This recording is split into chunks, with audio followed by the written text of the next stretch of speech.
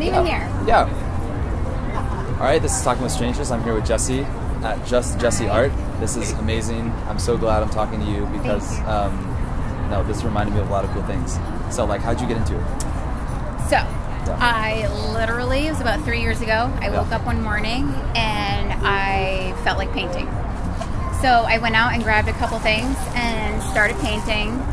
Loved it. A little bit about myself. I do work full-time at Mass General in the Cancer Center. I'm working there at, it's the Benson Henry Institute for Mind Body Medicine, just doing research and stuff. Awesome. I'm up on the North Shore, so if you're ever up there, happen to be, come say hello. So I just started doing this before work and after work. It was a really good escape.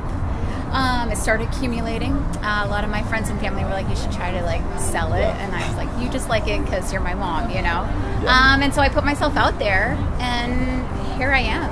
I'm really inspired. Which one's your favorite? Out of these? Yeah. I don't know. I'm digging these blues right now. And I really like this guy. It's just really fun. So what's your technique?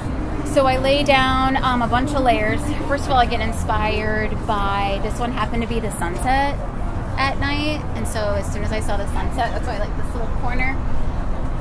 And then it went from here to there. Just the wonder of like what's out there beyond this dimension and just the stars and the moon. Like, I don't know, they're pretty powerful things. That's what influences me. And yeah, so it's a very quick process because the paint I use dries really quick. So I don't really have time to think about it. Like I might get an idea or an inspiration, but as soon as I lay the paint down, I just have to go. That's wonderful. And who's someone that inspired you? Or maybe you looked up to someone who was doing My Nana was a painter, so I grew up watching her paint.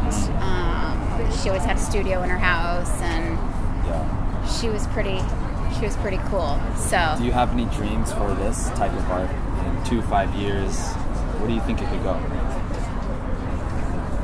I don't know. I would love to see where it could go. If I could do this full time, that would be amazing. I'd love to have some gallery owner come on down here and say, hey, you want to do a solo show?